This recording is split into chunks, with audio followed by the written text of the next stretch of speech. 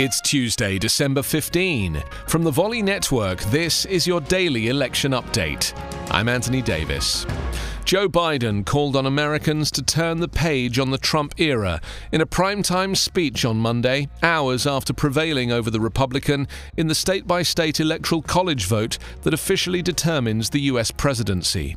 The vote, typically a formality, assumed outsized significance in light of Donald Trump's extraordinary effort to subvert the process due to what he has falsely alleged was widespread voter fraud in the November 3rd election. Some Trump supporters had called for protests on social media, and election officials had expressed concern about the potential for violence amid the president's heated rhetoric.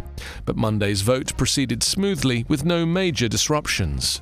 California, the most populous U.S. state, put Biden over the 270 votes needed to win the Electoral College when its 55 electors unanimously cast ballots for him and his running mate Kamala Harris.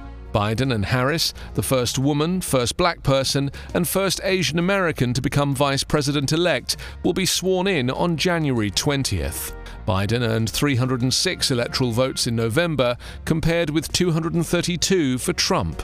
The flame of democracy was lit in this nation a long time ago, Biden said in his speech, to mark his Electoral College victory. And we now know that nothing, not even a pandemic or an abuse of power, can extinguish that flame. In 2016, Trump defeated Hillary Clinton despite losing the national popular vote by nearly 3 million ballots.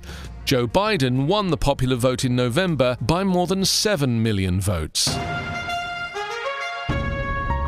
Your daily election update is part of the Volley Network. Find us online at electionupdatepodcast.com.